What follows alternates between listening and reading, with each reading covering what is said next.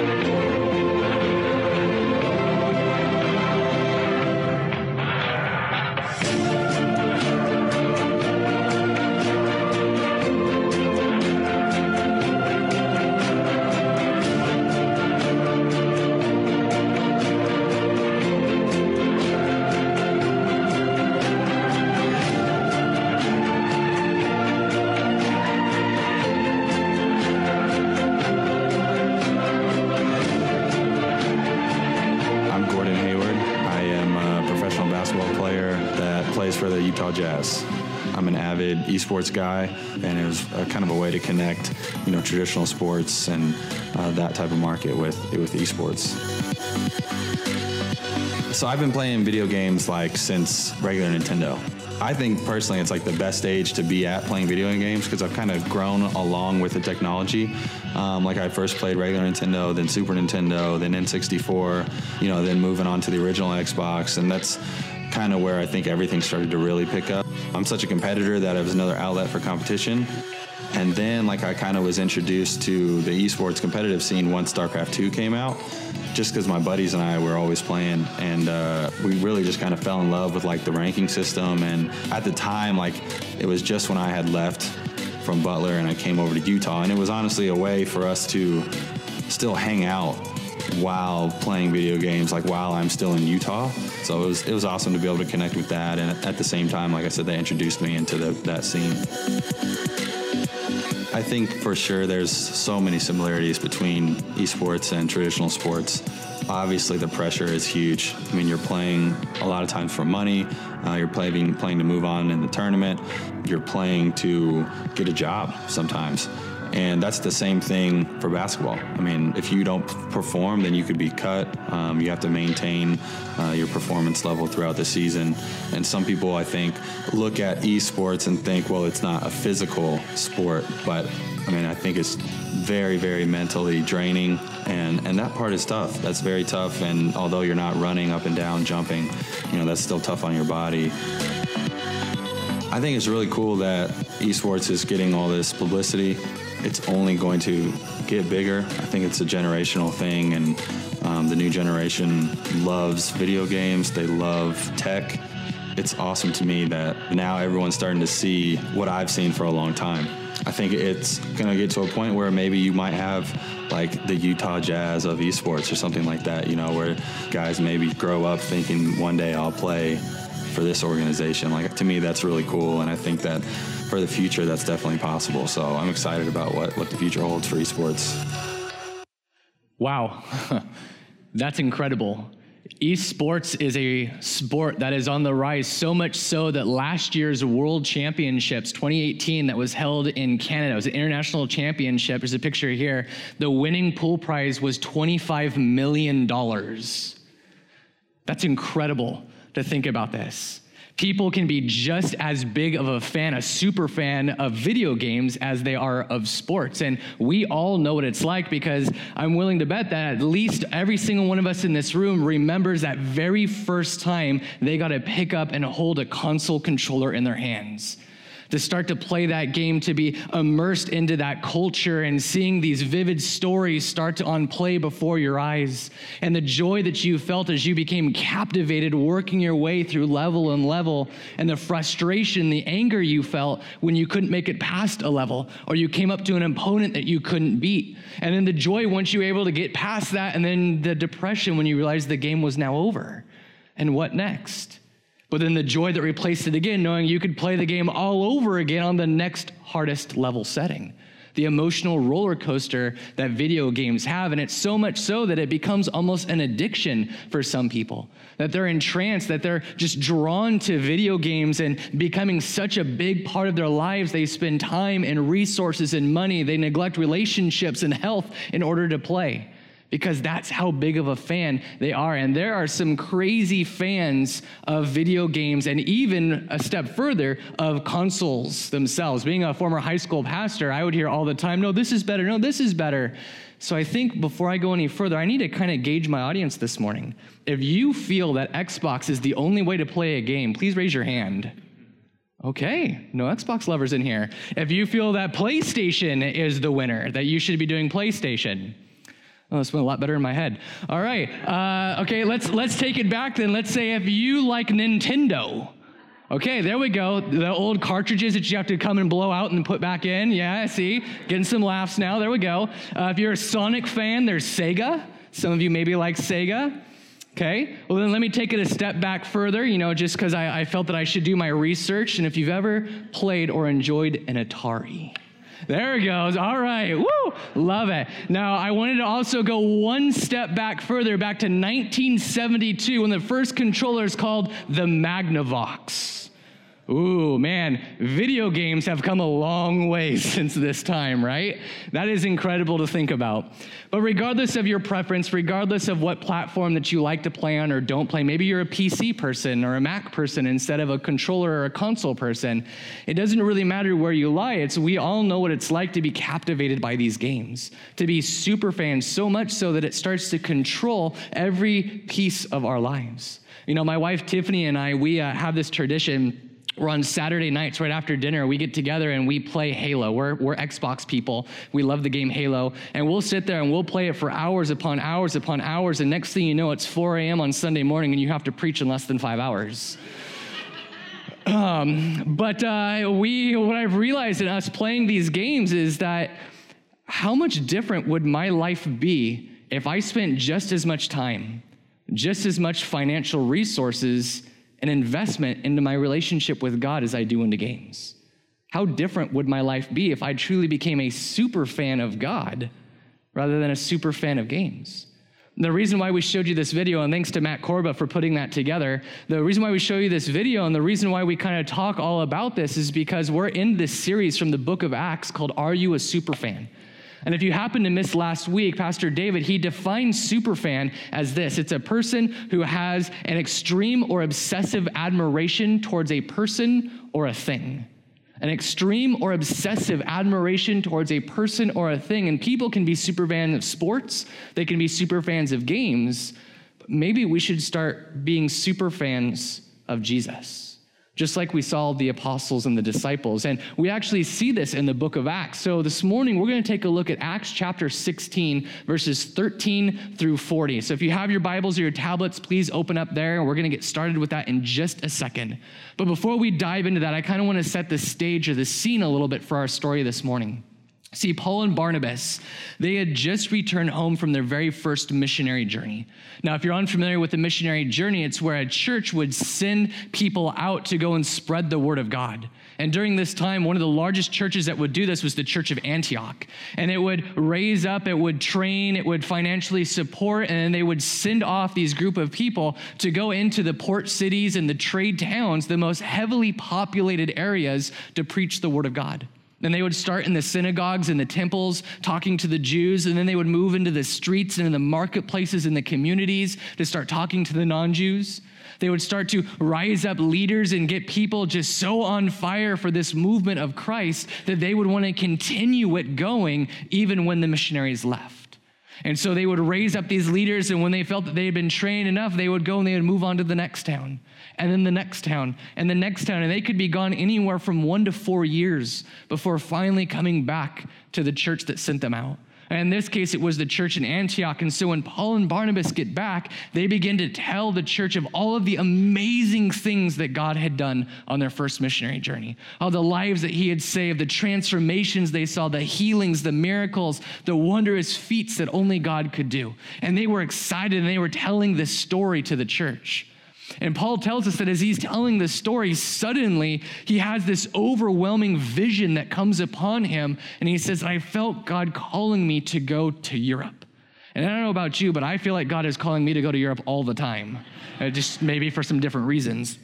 But he has this internal call that he's supposed to go to Europe. And so he talks to the church, and they agree. They said, yes, Europe is a place that doesn't really have a whole ton of Christianity spreading at this point in time, so let's send you off. So he takes himself and his band of merry men, which was Luke and Silas and Timothy, and they head off towards Europe. And once they get there, they land in this little tiny town called Philippi, however you want to pronounce it. And typically their tradition is when they landed for the first time, that they would go into the synagogues and the temples and start preaching to the Jewish people. But there was a problem. You see, Christianity was new to this part of the world, and there was no temple yet. There was no synagogue yet. So according to culture and tradition, it said that if these things don't exist, the next best place to preach the word of God would be at a field under open sky by a sea or by a river, because that's where we saw Jesus teaching a lot. So the guys got together and they headed on down to the river, and they finally found themselves by this riverbank. But when they approached, they noticed something interesting. There was already a group of people there reading the Old Testament. Almost like God had preordained this scenario to happen. So let's take a look. Let's pick up with Acts chapter 16, starting with verse 13, if you'd follow with me. On the Sabbath, we went outside the city gate to the river, where we expected to find a place of prayer. We sat down and began to speak to the women who had gathered there. And one of those listening was a woman named Lydia, a dealer in purple cloth from the city of Thyatira, who was a worshiper of God. The Lord opened her heart to respond to Paul's message. And when she and the members of her household were baptized, she invited us into her home. If you consider me a believer in the Lord, she said, come and stay at my house. And she persuaded us. So Lydia and her household, the members of her family, they're down by the river seeking to have a relationship with the Lord. And I'm sure that they probably struggled as they were reading through the Old Testament, not knowing what some things meant or how to really understand it in their lives. And lo and behold, here comes this group of guys sent from the church to answer any questions. And they start to preach and they start to minister and share the gospel message with them, and they open up their hearts to receive it. And as soon as Lydia and her family place their faith in the gospel, immediately their sins become washed away. The joy of their salvation starts to overflow in their souls, so much so that they want to do something more. They want to take the next step. So it says that Lydia, her family, her servants, the entire household goes into the river and they get baptized. And then they all travel back to her house in this amazing celebration right afterwards. What a great first day on the mission field. What a great first few hours on the mission field. God was on the move in the city of Philippi. God was doing some amazing things right out the gate as soon as they landed. But the problem is that oftentimes in life, when we see these moments of spiritual success, these moments when we're lifted up and we're on a spiritual high, it's followed by a spiritual attack. And things start to come our way, including trouble. And that's exactly what they found themselves in. Look at this next part in 16 through 18. Once when we were going to the place of prayer, we were met by a slave girl who had a spirit by which she predicted the future. She earned a great deal of money for her owners by fortune telling. And the girl followed Paul and the rest of us, shouting, these men are servants of the Most High God who are telling you the way to be saved. She kept this up for many days. Finally, Paul became so troubled that he turned around and he said to the spirit, in the name of Jesus, I command you to come out of her. And at that moment, the spirit left her. So just picture this. There's this woman who's following behind them, who's yelling at the top of her lungs, these people are from Jesus. They're great. Listen to what they have to say. The problem was that what she's saying isn't technically a lie. What she's saying, there was nothing wrong with. What the problem that existed here for Paul was he didn't want people to associate what they were doing. He didn't want people to associate the work of God with this well-known fortune teller. More specifically, he didn't want people to say, well, the power of God is tied to the power of Satan. And so after several days of her following them and yelling, Paul just has enough. And I just imagine as he just turns around and he just loses it. He snaps, right? He yells, he's like, Spirit, I command you to leave this woman. And instantaneously, it leaves. And I'm sure there's kind of like shock, like, well, that actually happened. Like, that actually worked. But even more, there's excitement and amazement in realizing, man, we've not only just saved an entire family, but now we've been able to cast out demons. In addition to all the things that we don't even know about that probably aren't included in Scripture here. God was definitely on the move, and the gospel was starting to take root in the land of Philippi. But this is where the real trouble begins. Look at this next part. When the owners of the slave girl realized that their hope of making money was gone, they seized Paul and Silas, dragged them into the marketplace to face the authorities. And they brought them before the magistrates, and they said, these men are Jews, and they're throwing our city into an uproar by advocating customs unlawful for us Romans to accept or practice. The crowd joined in the attack against Paul and Silas, and the magistrates ordered them to be stripped and beaten. That escalated really quickly. See, for Paul and Silas, the reason why they got in trouble is because they started messing with the income of this fortune-telling woman. By casting out this spirit, this demon that lived inside of her, they removed her ability to foresee the future and therefore her ability to make money. And inadvertently, the income of the people who owned her. And whenever you start messing with someone's finances, people are bound to get angry and make a scene. And so these guys, the owners, they come up and they start yelling at Paul and Silas and all of them there, saying, how dare you do this? You are ruining our livelihood. And they're trying to find something that they really can accuse them of or some way to get them arrested. But the problem is they really can't. They don't have any proof of it. And so as we've seen all throughout the book of Acts in the last 16 chapters, when you can't find something wrong, what do? You make it up. And it's exactly what these guys did. Oh yeah, these guys, they're perverting our way of life. They're corrupting our system. They're a threat to society and our culture, and they must be removed. These outsiders from a different land, they need to be removed. More importantly, they need to be imprisoned. And they rile up the crowd so much that the magistrates, the leaders, they see this and say, we need to take immediate action before this gets out of hand, because there's almost a riot and a revolt about to take place in the land. And so they grab Paul and Silas, they have them stripped, and they have them beaten. But look at how Paul and Silas respond to this. After they had been severely flogged, they were thrown into prison, and the jailer was commanded to guard them carefully. Upon receiving such orders, he put them in the inner cell and fastened their feet in the stocks. And about midnight, Paul and Silas were praying and singing hymns to God, and the other prisoners were listening to them. And Paul and Silas knew what it was to be a super fan of Jesus. In the midst of their pain, in the midst of their suffering, what do? They start singing praises. They start rejoicing in the name of Jesus Christ. And the reason why is because they knew what a super fan was all about. Last week, Pastor David said a super fan knows the team, everything they stand for, and what they're all about. See, Paul and Silas knew that God was bigger than their circumstance. He was bigger than their situation, that God is bigger than our sufferings. He is bigger than anything this world tries to throw at us.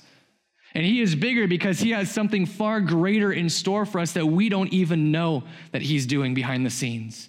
God is orchestrating one of the most beautiful events to unfold in our lives, and the world will do whatever it can to prevent that from happening. Satan will do whatever he can to stop the power of God from moving in our lives and in the world at whatever cost. And for Paul and Silas, the cost was to be beaten. Was to be stripped, to be beaten, and to be chained up.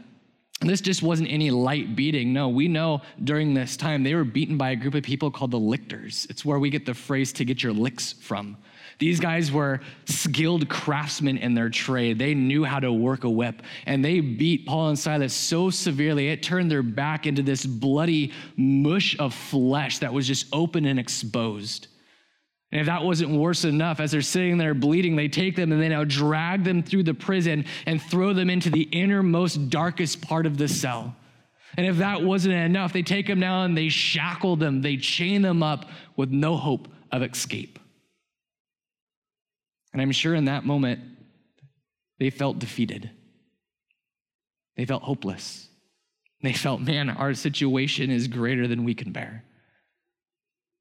This suffering is more than we can handle. And they maybe wanted to give up on God, give up on life, who knows? As I think about this, it reminds me of something in the game Halo. Tiffany, like I said, we love playing this game Halo, and there's a creature in this game, if you've ever played it, that you may know very well, called the Hunter. And it's actually got a different name that's super hard to pronounce, so I won't even try it, but we all lovingly refer to it as the Hunter. And as you see it, it's just this intimidating force. At first glance, it's just this well-fortified, glowing, beaming eyes with this plasma cannon. The Hunter itself stands about 12 feet tall, weighs 10,000 pounds, has this armor all over its body, this massive shield. It moves really quickly. It's got this plasma cannon that just is this destructive force in life. And all of the artificial intelligence, the AI in the game, they have one of two responses to the Hunter. You'll either find them cowering in fear behind a crate because they see the Hunter and they're terrified of it, or you find the brave ones actually running towards the Hunter, but they don't even make it close before they're destroyed or thrown across the room. And it just leaves you and your co-player to tackle this beast. And the thing about the Hunter is that the Hunter always wants to show a sign of force to you. So no matter where you are running around the level, the Hunter is always facing you with his shield up, with his eyes beaming into your soul. And it's terrifying when you first see it. I have permission to share this, but every time that we play a level with the Hunter and we turn the corner and we see the Hunter, Tiffany screams. Because it's terrifying. And she's like, no, I don't want to deal with this. It's easier just to go past it, to move beyond it. And sometimes that's how it is in life, that it's easier for us just to move past these large obstacles, the things that make us afraid, the things that when we look at face to face make us already feel defeated, like the game is over. But what we have learned in playing Halo over the last couple years is that if you stay in the fight, that if you go head to head with the Hunter, yeah, it's gonna cost you some resources. Yeah, it's gonna hurt. It's not gonna be pleasant. It's gonna be very painful, but eventually you'll find that the Hunter has a weak spot. See, the Hunter always wants you to see its front side. I have a little action figure of it here. The Hunter always wants you to see its front side because that's where it's the most fortified, where it's the most armored. And it always moves, it pivots wherever you are so that way you can see it. To give you a size comparison, this is kind of like what it looks like. It's this massive beast that travels everywhere you go, but what it doesn't want you to know is that if you work your way through to the backside, there's a weak spot. See, right behind its armor, there's about 1.5 to 2 inch gap in its armor where its skin is exposed. And you can take and throw a grenade in, or you can shoot it, or you can punch it, and the Hunter goes down like it never even had armor to begin with. And as I was writing this sermon and I was thinking about the Hunter, and as Tiffany and I were doing a research and playing this last night for the sermon, I couldn't help but think of Satan. Satan is the Hunter. That's what he is. Satan always wants to stare you right in the face to intimidate you, to overpower you, to make you feel like the game is already over, to make you feel defeated, like there is no hope, and that he's just gonna keep pushing at you. He's gonna keep throwing pain at you at whatever cost. And there's nothing that you can do to defeat him. But what he doesn't want you to know is that if you choose to stay and you choose to fight through the pain, that Satan has a weak spot, and that's Jesus Christ. That there is a place in Satan that can be conquered by Jesus. That Jesus can come in, and if you claim power in the name, victory in the name of Jesus, you will be able to conquer the Hunter of your life like it never even existed. And this is exactly what Paul and Silas experienced that night as they were in prison. They're sitting there and they're singing praises to God because they know that is Satan's weak spot. That Jesus is his weak spot. And so they sing all the louder. Now, they didn't have any reason to believe that God was going to save them. Yeah, of course, he did it for Peter in a miraculous turn of events earlier in the book of Acts. But if we also remember, Stephen was stoned and James has just been martyred for his faith. So there's no reason for them to believe that God would show up and help them in their situation. But they still praise God because they're super fans in the midst of their weakness. And because of it, God showed up in such an amazing and mighty way. Look at this as we continue in our passage. It says, suddenly there was such a violent earthquake that the foundations of the prison were shaken. And at once all the prison doors flew open and everybody's chains came loose. The jailer woke up, and when he saw the prison doors open, he drew his sword and was about to kill himself because he thought the prisoners had escaped. But Paul shouted, "Don't harm yourself. We are all here." And the jailer called for the lights, rushed in, and fell trembling before Paul and Silas. And he then brought them out, and he asked, "Sirs, what must I do to be saved?" They replied, "Believe in the Lord Jesus, and you will be saved, you and your household." And then they spoke the word of the Lord to him and to all the others in his house. And at that hour of the night, the jailer took them and washed their wounds. And immediately he and all his family were baptized. And the jailer brought them into his house and set a meal before them. And he was filled with joy because he had come to believe in God, he and his whole family. Not only did they praise God in the midst of their pain, but they even decided to stay when they could have run. They decided to stay in the prison and preach. And as a result of it, this jailer and his entire family became saved. You see, for them, they knew what the true definition of a superfan was. And it's this: a superfan is someone who supports their team even in the down years because they know that something greater exists on the other side. Something greater is in store for them on the other end of all of it. And Paul and Silas, man, they could have gotten depressed. They could have gotten overwhelmed. They could have given up on the ministry. They could have shut their mouths and run away, but they decided to stay in it because they knew that there was something greater for them. Because they knew that the power of Jesus Christ, the gospel of Jesus, has the power to save. The gospel of Jesus has the power to set us free from whatever captivates us. The power of the gospel of Jesus, it empowers us to push through any suffering that we may be facing. And the gospel of Jesus Christ prevails when all else seems lost in life. This is what they knew because they were super fans of Jesus. And the rest of this story, it has this ironic twist to it when we look at all of it. The magistrates, the leaders, they know that they're no longer in prison, but they find out that they're still in the vicinity of the jailer. And they could have ordered the jailer to have them thrown back in jail and beat them even more severely. But they were so shaken by not only just the earthquake, but by the fact that Paul and Silas decided to stay and continue preaching. Even though they were released, they became slightly afraid. And they said, "We want these people out of our city. We want them out of our town. We're going to force them to leave." So look at this. In Acts 16:35, when it was daylight, the magistrates sent their officers to the jailer with the order, "Release those men." The jailer told Paul, "The magistrates have ordered that you and Silas be released. Now you can leave. Go in peace." But Paul said to the officers, "They beat us publicly without a trial, even though we are Roman citizens. And they threw us into prison, and now do they want to get rid of us quietly? No, let them come themselves and escort us out." Ooh, Paul can be fierce. Paul knew what it was to support his team in the down years. He says, that's not how this is going to go, because if we leave this city with our tail tucked between our legs, it's going to prove to people that we're lawbreakers. We haven't broken any laws. We have done nothing wrong. So you're going to tell your top officials, the highest level of government, that they're going to give us a personal escort out the city because we have done nothing wrong. And so look at how they respond. This is awesome. It says, the officers reported this to the magistrates, and when they heard that Paul and Silas were Roman citizens, they were alarmed. They came to appease them and escorted them from the prison, requesting them to leave the city. And after Paul and Silas came out of prison, they went to Lydia's house, where they met with the brothers. They encouraged them, and then they left. What a crazy turn of events, right? I just imagine this scene. These magistrates, these leaders come up. "Excuse me, Mr. Paul, Mr. Silas, we're sorry. We've made a grave mistake. We didn't realize that you were Roman citizens. Our bad. Oops, sorry. Please don't have any hard feelings against us. Let us escort you out. This would be a great moment for all of us to learn. Thanks, bye." Right? It's probably this very awkward scenario, but nevertheless, they take them and they escort them out of the city.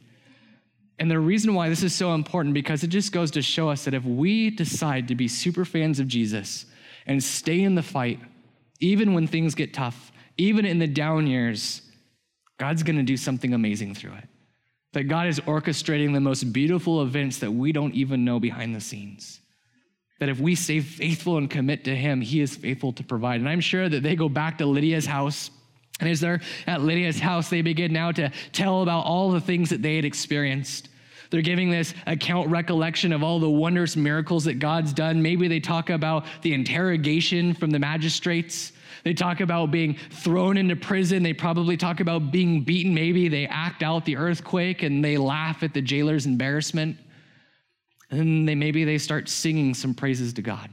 Maybe they start singing some of the jail songs that they sung while they were held captive in suffering. Who knows what it was, but what we do see here, more important than anything else, is that they continued to praise Jesus. And on this day, this Lydia, this merchant, this ex-demon-possessed woman, we see the jailer, we see the guards, we see all of these people have now come to the faith. And these are the very people that make up that first church in Philippi, which becomes one of the most prominent churches in all of Europe. Male and female, slave and free, rich and poor. Everybody came together to praise God. They were all united in their sufferings and what they had to deal with in their life.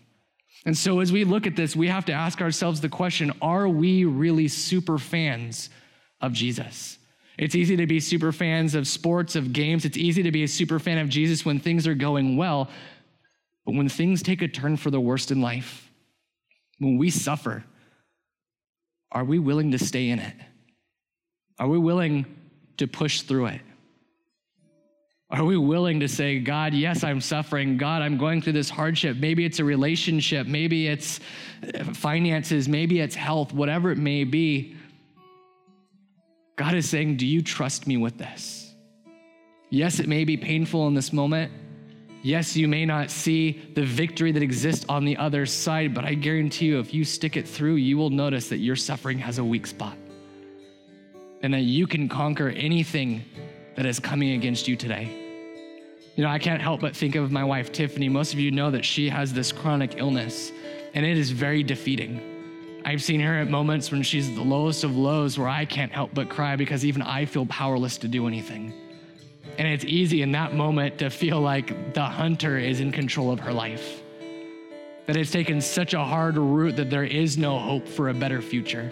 That there is no hope for healing. That it's just gonna be this depressive state of pain and agony for the rest of her life. But I am encouraged by her because I get to see her push through that pain every single day, knowing that her God has something greater at the other end of it. That her God has something far more powerful than even I can possibly comprehend. And this is what God wants us to realize today. You may have your suffering. You may be struggling right now with something in your life, but God is saying, don't lose hope. Don't give up because I am with you. And I'm gonna help you defeat whatever hunter may exist in your life. You just gotta give it to me and stay in the fight. Are we willing to be a super fan of Jesus? Let's pray. Father, God, I pray that we not be ashamed of your gospel. Father, we not be ashamed of you, but we would boldly go and we would profess the name of Jesus, that we would profess victory in your name over whatever it is that's holding us back today. God, whatever it's dragging us down, whatever we're holding on to, whatever is just defeating us and making us crumble on the inside, Father, I pray that you just allow us to claim victory over that here. God, that you would encourage us, God, that you would empower us, you would allow us to prevail even when times get tough, with a reassurance that, God, you are there. That you have something far greater for us than we could ever possibly imagine. So, Father, today we just submit these things to you.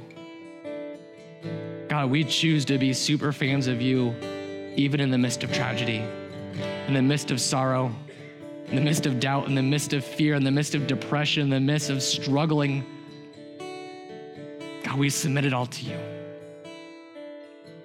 We love you, Father. We pray this in your name.